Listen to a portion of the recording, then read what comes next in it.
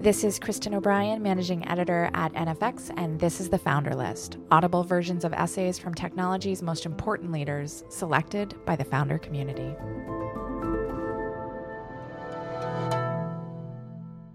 Building Strong Companies, The No Politics Rule, an essay by James Currier.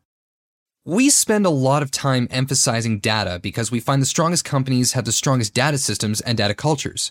But the other half of the strongest companies is the human factor, psychology, interpersonal dynamics, touchy-feely. Politics is typically a sickness that undermines the strength of potentially great companies. Once politics take hold, they can spread through the organization until they kill it. So as CEOs, we always had a no-company politics rule. The insecure use politics as a mechanism to avoid healthy confrontation. Strong companies and strong company cultures encourage the free exchange of ideas in order to excel. There are three main things we did as CEOs to prevent politics that we still recommend to founders today. First, don't hire people who are political by nature. You can usually spot them in an interview by asking what they liked or disliked about people they worked with in their prior jobs. You can also spot them by testing how attracted to drama they are. By drama, I don't mean theater. I mean the basic interpersonal push and pull between people and their perceived interests that characterize secondary school. Did you hear what he said about her? People who are attracted to that sort of thing will create politics in their work lives as a way of entertaining themselves. One person I worked with years ago who dislikes politics said about another colleague in shocked realization, for him, a day without playing politics is a wasted day. Some people are more wired to create politics around them than others. Watch for it. Second, expose to daylight any comment or idea that seems like it's political. Here's what I mean. The fundamental particle of politics is the simple act of saying different things to different people. If my VP of engineering is saying something to me that she won't tell directly to the director of sales, then we have a moment of politics. The antidote is to have the VP say it directly to the director of sales. In my experience, there are typically three main reasons people don't say something to one person that they will say to another. 1, I'm scared of his or her reaction. 2, it's not going to do any good anyway. And 3, it doesn't help me and it may hurt me if I say something.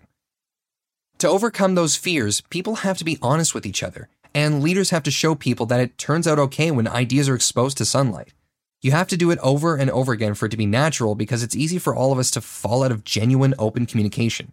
Thus, having no politics starts at the top of your organization.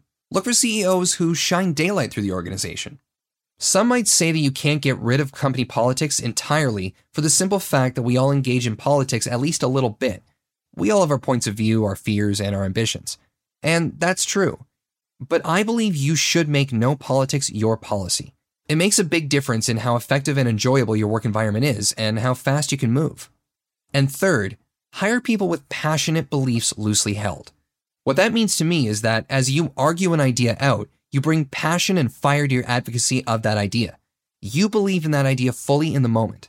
That will give the idea its best chance of being convincing and thus becoming a reality.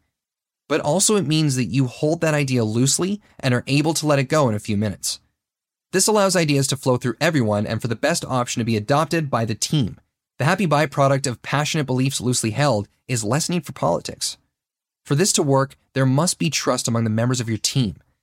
Each team member must realize that their ideas are not always the best, and each person must make the mental switch from I want to be right to I want us to be right. The best product builders are both filled with positive faith in the product and are ruthlessly self-critical. They have enough belief to fully commit themselves to the creative endeavor. At the same time, they have the strength of character to see exactly how their product is really quite lousy and how it could be so much better. You have to be a strong character to keep the pressure on. As F. Scott Fitzgerald said, the test of a first-rate intelligence is the ability to hold two opposed ideas in the mind at the same time and still retain the ability to function. Great product people must believe and be very critical at the same time. For more audio essays from the people who've built companies like Instacart, Facebook, Trello, HubSpot, and Dropbox, visit the Founder List at nfx.com or subscribe to the NFX podcast at podcast.nfx.com or wherever you get your podcasts. I'm Kristen O'Brien, and this is the Founder List.